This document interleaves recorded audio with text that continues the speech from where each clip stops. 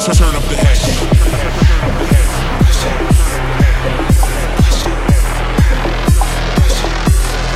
Yeah, I love it when I turn up the hash.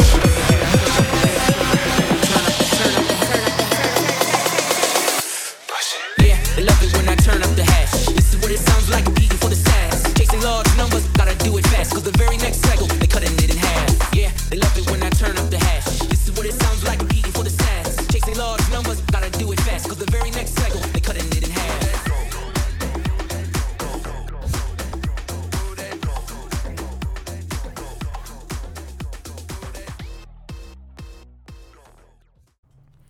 Okay, today we're talking to Jeff Shawan. Jeff is a former Missouri state representative, and he's currently running from the board of an electrical co-op called Ozark Border in rural Missouri. And Jeff and I met through the co-op system, where in my business mining Bitcoin, looking for energy. And I was got a little peek behind the curtain, I guess you could say, as to how the political system works at the state level.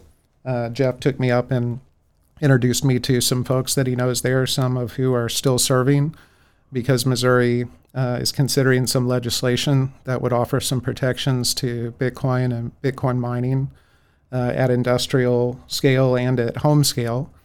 And he's agreed to sit down and talk about, I guess you could say, Bitcoin and politics and how they merge, or maybe how they don't merge. So, yeah. Jeff, welcome to the show. Wow, thank you, and thanks for that nice introduction. And it's an honor to be able to sit and chat about my favorite subject in the whole world, Bitcoin. Politics. Bitcoin. I like politics. I was first involved in politics. I got interested in politics when I was a young teenager, and worked on my first campaign. I was so young that somebody had to come and pick me up and bring me in so I could work at headquarters. And so the reason I've been interested in politics is I realized acutely at a very young age that politics is literally everything. And some people say, "Oh, I don't like politics." Well, it doesn't really matter whether you like politics or you don't. I would submit to you that if you live in a house with two humans and a dog, there's politics with the dog. Politics literally runs the world. And so you can ignore it, but if you do that, you're just handing over that control to somebody else. Or you can just embrace it and say, I'd like to steer politics in the direction of what I think is best in this world. And it's a good thing when that happens.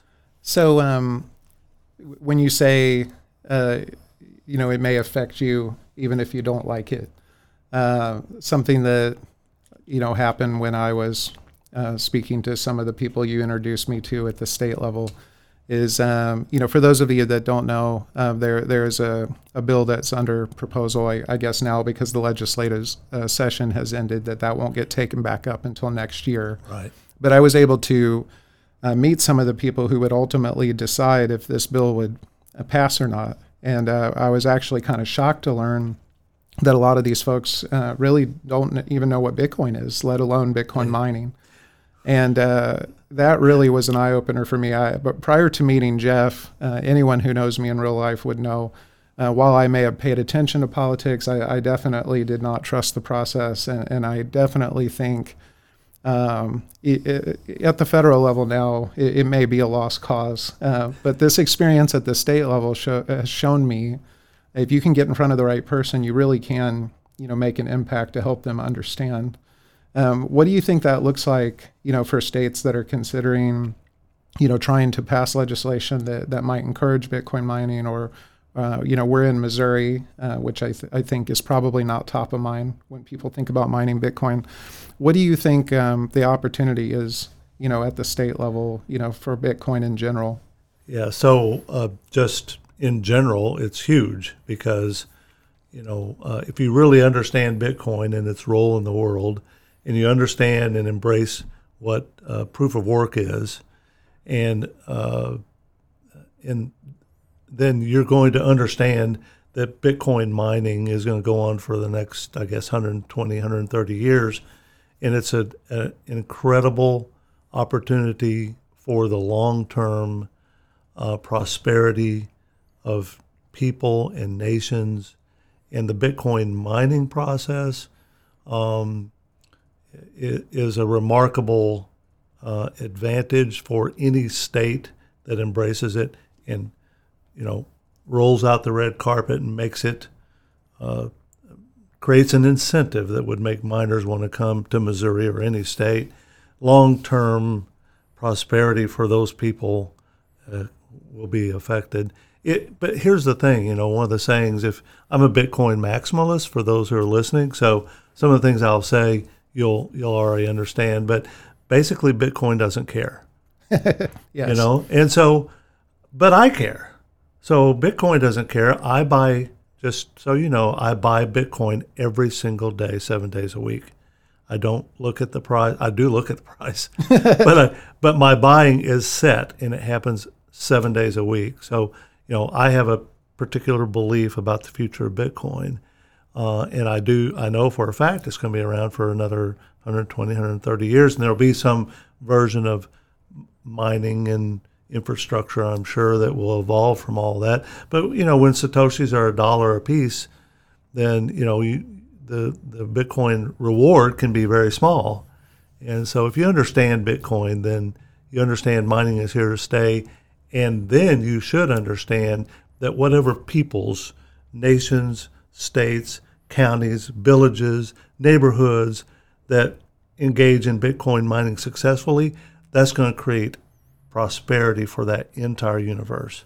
And for those listening, Jeff is not actively being a politician now. No, but I think it's Bitcoin fair to say you still think like a politician. Sure. And it was a little shocking to me to hear Jeff describe himself as a Bitcoin maximalist, and I've known him long enough to know now that he can back that up. He's not just saying that to get votes or donations like maybe some people are in the last couple of days.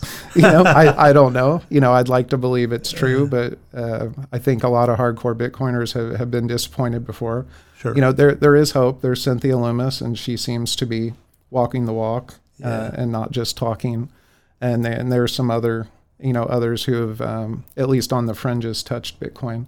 But when you're talking about the longevity of it, like how long Bitcoin's going to be around, I think messaging from politicians is usually very short term, and a criticism of the political process is you're looking at things, these short order effects that we're going to do this, but what's that going to look like in 5 years or 10 years? Well, I think a lot of politicians don't care because they know they're going to be done, Yeah.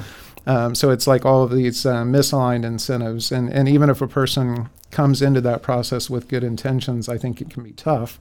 But when you think about mining, in Missouri, not top of mind. I think miners are thinking about places like Texas, and Sure. before that, maybe. Although they had a scare in Texas. They did.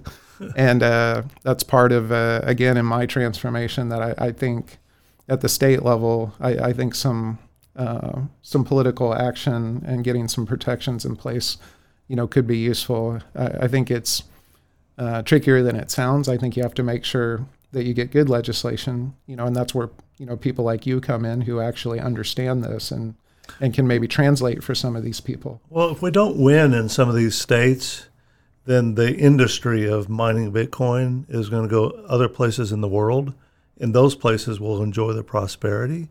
And so, and you were being kind of nice. I would just tell you that at the federal level, in particular, the interests that are in place, certain senators who speak out against Bitcoin, they are owned, and I think I know the audience I'm talking to, they are owned by the fiat gods. Yes. And they are puppets. They'll say any ridiculousness and fanciful things because they want to drive a narrative, or they want to me, they're trying to suppress Bitcoin, but they're looking for a way that they can stop it. They can't. It'll just go elsewhere if you suppress it. I mean, we know China found out, right? Yeah. I mean, Bitcoin still exists. It's going to exist in the world. So I love the United States of America for all of our difficulties. I love the state of Missouri where I was born and raised. and have spent most of my life. And so I want us to enjoy that prosperity. And I live in rural, beautiful, scenic Ozarks, rural Missouri. And we have these amazing cooperatives that supply electricity to people here. And so I want, on the one hand, the prosperity for our community and for our state of having, the investment in Bitcoin mining. And at the same time, it's remarkable the advantage, the things that can be done to support rural cooperatives and keep the escalating price of energy at an affordable level for rural Missouri, which is, in terms of income, is low compared to other parts of the nation. Yeah, and for those listening who may not know, I think a lot of it's difficult to have a podcast that focuses on mining because you really need visual aids a lot of times, I think, to make people understand. But I think everybody knows, even if you're not a miner, the price of energy is everything, and getting access to the energy at the right price in a secure way, so you're going to have that. But a lot of people may not know what a rural cooperative is. And just to kind of fill in the blank for you, when the electrical system was being built out at the turn of the century, all of the for-profit energy companies that were being created, they were energizing and running wires in the cities. And the reason they did that is they were charging money for the service. And you have very dense populations, lots of people clustered together, way cheaper to run energy lines and gain customers in somewhere like New York City, versus somewhere in rural southeast Missouri where we live. So it just made no sense, for a for-profit energy company to lay 10 miles of wire and maybe get 3 customers when they could go and lay 10 miles of wire in the city and get thousands of customers. So an initiative was created by the federal government, I believe, under Roosevelt. I may be wrong about that, but it established the co-op system, which they are not for profit, and they are owned and operated by their members. So you're not a customer of the power company, you're a member. And certain members are elected to serve on boards. And so they have, CEOs and accountants and all the things you would have in a normal energy company. But you also have this board, which makes the final decision on actions that the co-op will take and participates in the rate setting process and things like that. And those are all members of those communities that are representative. So it's actually more like a political process set up than an actual for-profit corporation. But the big key difference is, given that they're not for profit, their mandate is to reduce costs for their customers and be a good steward of resources. So they don't necessarily care if they make money. They have to make money to cover their expense. But anything beyond that is actually returned to members. And while all of this sounds really great, and it is, there are huge inefficiencies in this system because of the way they operate and the way they make energy and the way they distribute it. And we actually, the mine that my company operates, we're able to operate within those inefficiencies. We were able to find, in our case, a dormant substation from a large business. It was a wood chip mill that closed, and we were able to bring that site back to life and create an income stream for the co-op. And in exchange for that, we receive a more lucrative rate. But there's actually other opportunities beyond that, which is what Jeff's touching on, that the substations that do still have something to do, the way energy is created and built at those substations creates a huge opportunity for the co-op to give Bitcoin miners even lower prices, and for those miners to be able to switch off when that energy is needed. A lot of people listening probably know about demand response in places like Texas. Texas has their own grid. Many states, do not, but every state has a co-op. Like, they're literally serving 54% of the landmass. So from where you sit, for lack of a better word, from the political perspective, what should states like Missouri be doing, at the state level to try to take advantage of this opportunity that many of them may not even know exists? Well, that I think the thing that's right in front of us that everybody is at least aware of across the nation is that there's this cultish green religion that is taking over, and it has a lot of different facets to it. Part of it is driving Bitcoiners to try to find, quote, renewable energy sources to satisfy the demands of those people. And I'm okay with you getting energy efficiently any way that you can. But what I'm coming to is the cultishness of this group is to the point where they've decided, because Bitcoin mining uses electricity, that therefore that is not green, to use their vernacular, and therefore there's, like, across the nation there's cities and counties, and I think even the state of New York, I believe, has banned Bitcoin mining. In some cases banned, and in other cases a moratorium. But you're right; they're making it very hard to operate effectively. Yeah, and then you hear rumors about what went on in Texas when this bill suddenly popped up in the Senate. I think we kind of know that some extraordinarily wealthy people, maybe their ox was going to get gored because of Bitcoin mining stabilizing Texas energy. And, yes. So, I mean, we're going down the rabbit hole here, but so what I'm getting at, though, is that there are forces at work to try they'll either be the fiat gods trying to suppress or try to stop Bitcoin, or people with other moneyed interests that will push back against. And oftentimes they're leading this band of religionists who you can't talk sense to about energy and power, and they'll start a march in their neighborhood, and next thing you know, the evil Bitcoin mining is banned. It's just the stupidity of it it makes my eyes bleed. But but you can't ignore it, because that's why we're where we are. Yeah, for those of you that may not know, what Jeff's talking about is seemingly rather suddenly and out of left field. The Texas Senate, Texas has been very encouraging of Bitcoin mining, and there's some legislation that's proposed that would limit the amount of curtailment or demand response that Bitcoin miners are allowed to participate in, but it would only apply that provision to Bitcoin miners and not other energy consumers. Yeah. And the rumor on the street that I guess nobody can prove is true is that after the bad winter storm a few years ago, when the renewables in Texas didn't perform very well, it was decided that it would be good to invest in what are called natural gas peaker plants, which is a fancy way of saying a energy source that you can spin up rather quickly when needed. But it's typically very expensive to operate it compared to something like coal or even renewables, which are actually more costly without government subsidies.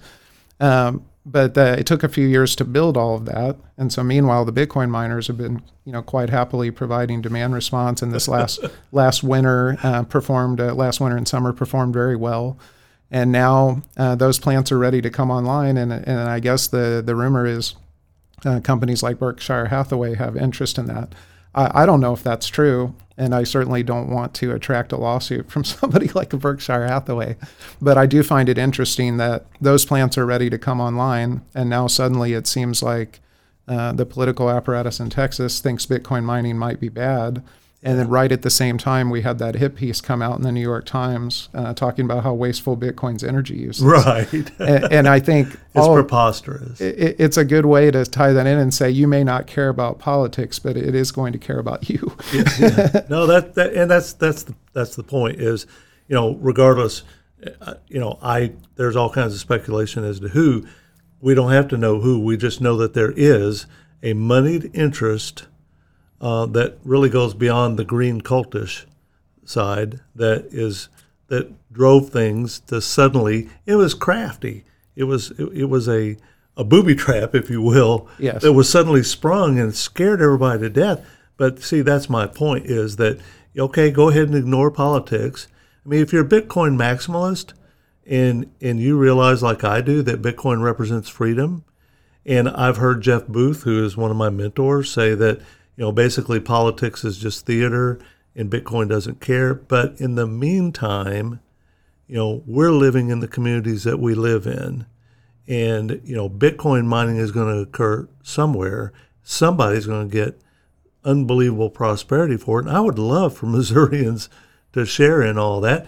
And I would just tell you that, when I testified on behalf of Representative Cristofanelli's bill for Bitcoin mining, that, some of the legislators knew enough that they understood what was good about it, and a lot of it was just going along party lines. But there were a group of legislators that were, they had a vicious attitude against Bitcoin. And if you have that take hold in a state legislature somewhere, all of a sudden you can wake up and go, holy cow, these miners got to pack up their stuff and go. Yeah, I won't name the person's name because they are still up there. But we went into a meeting and I was being questioned as, what is this? Why is this legislation good? Why should I want this to even be in Missouri? Why is this a thing? And my answer to that, which I've since talked about a lot, it literally just occurred to me on the fly in that meeting. But from the point of view, I think of a typical politician who, what is their goal? Hopefully, if they're serving and behaving honestly, they want their state to be prosperous. They want to support and introduce legislation that they believe in, that they think will make a positive impact, even if we may not agree with that person's politics. Hopefully that's what they're doing. So I thought about the idea of a data center. People like to compare Bitcoin mines to data centers. Yeah. Part of what this legislation would do is it says, among other things, that you can't treat a Bitcoin mine differently than you would treat a data center. You can't say Bitcoin mine, data energy use bad, data center energy use good. You can't do that. And I think that part of the bill is definitely great, and we need things like that. But if you think about it like a data center. It is a data center, by the way. In Missouri, which I think compared to a lot of states is kind of unique, is if Amazon, say, was going to come and build a data center in Missouri, where are they going to do it? Well, we know it's going to be around St. Louis or around Kansas City for a variety of reasons, some political, some access to technology and fiber and so on.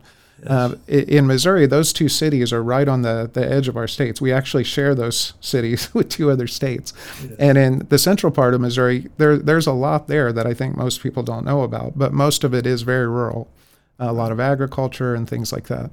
So the analogy that I used is, so instead of Amazon coming and saying, we'll invest however many billions of dollars and we'll build this data center, and we're going to have St. Louis and Kansas City fight over which one gets it, and we're going to expect and demand all of these tax incentives and other favors and things, and perhaps they're going to make large donations to politicians who are maybe going to need that to be able to re-win their races, and love that or hate that. Unfortunately, money is the way this thing works, and that's the way it's going to be. Bitcoin, totally opposite. You're going to build one big distributed data center all throughout the state. One person or entity doesn't necessarily need to own the whole thing. I would like to own all of it, but it's probably not going to be me. But I'm going to own part of it, part of the rails. Right. But Bitcoin will go into the most underserved, unused, unprosperous areas where businesses have failed, steel mills, timber industry, textiles, you name it. From America's glory days before we sent all of the manufacturing overseas, all of that infrastructure is sitting around, and that's what Bitcoin miners are building on. Yeah. We can do this. It's great to have fiber optic lines and hard lines and things like that. You can do it with Starlink. You can do it on HughesNet. It doesn't need a lot of bandwidth. And it's going to, which is remarkable. Yeah, I was, my background's in technology. I'm still amazed at how little bandwidth it needs to do what it does. It's crazy because it takes so much energy to create these solutions. Yes, but it doesn't take anything just to move that. Yeah, you have a machine that's guessing millions of times a second, all the actions happening on the machine. And then it's sending these very small packages like, here's a guess, here's a guess. It's amazing. It's incredible. Yeah. It's more than amazing. It's the more I'll never understand all of it. But every day I learn something new about it. And I'm just like, I can't even believe that it exists. And how lucky am I to be the age that I am, and I got to witness the internet kind of take hold and change everything. And now I get to see another one, two in a lifetime, of these world changing massive events. Massive disruption. But to cap the point, is, we're not going to ask Bitcoin miners, Bitcoin itself, certainly because there is no Bitcoin company. We're not going to ask for tax breaks. We're going to ask to pay more taxes. We're not going to ask the co-op, hey, we'll build our data center here, but you got to invest $2 million in this infrastructure. No, the infrastructure is already there. Somebody else already paid for it. It's sitting there. We will pay to connect to it. Really, Roger, to kind of summarize what you're saying is Bitcoin miners are saying just leave us alone and let us mine. Yeah. And, and so I think that fits in. If you understand people who love Bitcoin and especially Bitcoin mining, that just makes perfect sense that would be the attitudes. We don't need anything extra, but just don't tell us we can't. Don't put up obstacles to try to keep us from doing it. If we see an unused energy source that's out in a field somewhere that's just being burned up and sent, and we can use that to turn a turbine and mine Bitcoin, then let us, because that's all really good. So, ultimately Bitcoin mining is very green, but if you're call yourself a green person, go do your research and you will find out, as I did, that Bitcoin is the opposite of what Sierra Club testified against that bill. And they just didn't have any facts. They didn't bring any facts to the table. They literally didn't know what they were talking about. And if you're sincere about what's best for the environment, then don't be afraid of what the actual answer is if you're sincere. Yeah. If you don't have another agenda. If you are sincere. Because if you do, that's right. If you are sincere about that, then don't be afraid to study Bitcoin, because Bitcoin is not politics. Bitcoin doesn't care about party. Bitcoin just is freedom. And I got to believe, regardless of where you are on the political spectrum, when you just throw off everything else and then get down to what is Bitcoin, you can only come to one conclusion. And I've never, when I talk to people about Bitcoin, I know within 30 seconds that they either have zero knowledge level or they have enough knowledge to be dangerous. If you haven't put in the time, I will tell you, Roger, I've completely lost track. I've got literally thousands of hours in listening to Michael Saylor and all the other mentors, watching YouTubes, reading books, reading articles, reading things that are said against it. I did my homework. I know why I believe what I believe. And I really honestly believe it doesn't take incredible intellect to understand Bitcoin. No. But you have to stay at it. Yes. But I've never found anybody who has studied as much as me that then says, oh, well, Bitcoin is not a good idea or it's going to go away. I've never found that person. Yeah. I've read before that it's the number seems to be 10,000 hours of study into any one subject qualifies you as an expert. Now, I don't know whose measurement that is, but it sounds arbitrary. but I do think if you've genuinely put that much time into looking at anything, if not an expert, you're certainly quite knowledgeable about it. And Sure. you're right. I talked about this on this is my second episode. I talked about this on the last one, but I found out about it in 2013. I didn't really get back on I looked into mining it and everything, and I dismissed it. Didn't come back till 2017 when the price was popping, because you come for the money and you stay for the money when you fully understand it.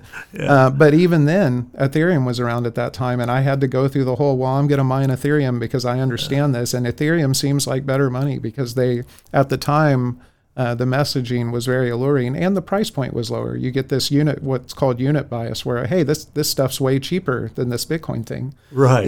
And so it still took me, more than a year. It took me a while. And then finally kind of realizing what Bitcoin actually is. And thank God for me that I figured it out before I went through heavy losses. Yes. And I seldom meet people who didn't have some variation of that before they really understood that they should be Bitcoin only. And, you don't necessarily have to call yourself a maximalist. I think that, for some people that has negative connotations, but yeah. And I'm not that guy. I'll call them shitcoins. Am I allowed to say that on your podcast? Yes. I'm sorry. Yeah, you are allowed to say shitcoin. I will call them, here's the thing. It's not that I don't think that there is any crypto product that could be good. It's just that I don't have the obvious intellect, and I certainly don't have the time to try to figure out of 6,000 opportunities which one is the valid one that will be here in 5 years. Yeah, you can. We're raising money, and we've taken in some money. Been talking to a lot of institutional folks, and they all say the same thing. Even if they are open, to shit coins and other things, they say Bitcoin is the only thing that's proven. Correct. Now, I so agree with that. but to them, what that means is there is a history that they can look at to make an informed investment decision. So, I think it's pretty telling that even if they might consider giving money to something else, they're not. They're just not. That is compelling. But, it's just, but I am a Bitcoin maximalist, and I sigh a little bit when people say just crappy things to anybody if they mention an NFT. I don't have a penny in any of those things. But to be honest, Roger, I got into Bitcoin because I got lured into a rug pull. It's I don't even know if you can call it a crypto product, but I invested some money, not a lot for me, and then all of a sudden I'm going, okay, now I've spent money on this because a buddy of mine encouraged me, and I will hug him when I see him, because if it weren't for him, I wouldn't have gotten orange pilled, a little over 2 years ago. And, I bought all the way through the dip, through the bear market, because by the time all that happened, I understood crypto and I understood Bitcoin. And, my opinion is Bitcoin, crypto is not Bitcoin. No. No, it's not. And if you understand that, if you really understand that, then you're at an important crossroads, and you can reach a level of understanding that makes you look at the entire world differently. And in your words, I guess, to close this out, sure. To anyone listening who is maybe like I was and says, this politics thing, it's stupid, it's a waste of time, they all lie, it's all about money, it's all corrupt. There's no point engaging in the process. What would you say to a person like that to maybe make them sway them over to your side, to say maybe it's something you should at least keep an eye on, or ways they could potentially help? I would apply the same axiom to every avenue of life, and that is to say, you ignore politics at your own peril. And history is replete with circumstances where the population at large didn't look carefully at what was being done, and then things were done that took away their ability to affect what was being done. And on a microcosm level, that's what we're faced with Bitcoin. There are enemies. There are multiple enemies. There are narrow interests like what was encountered in Texas.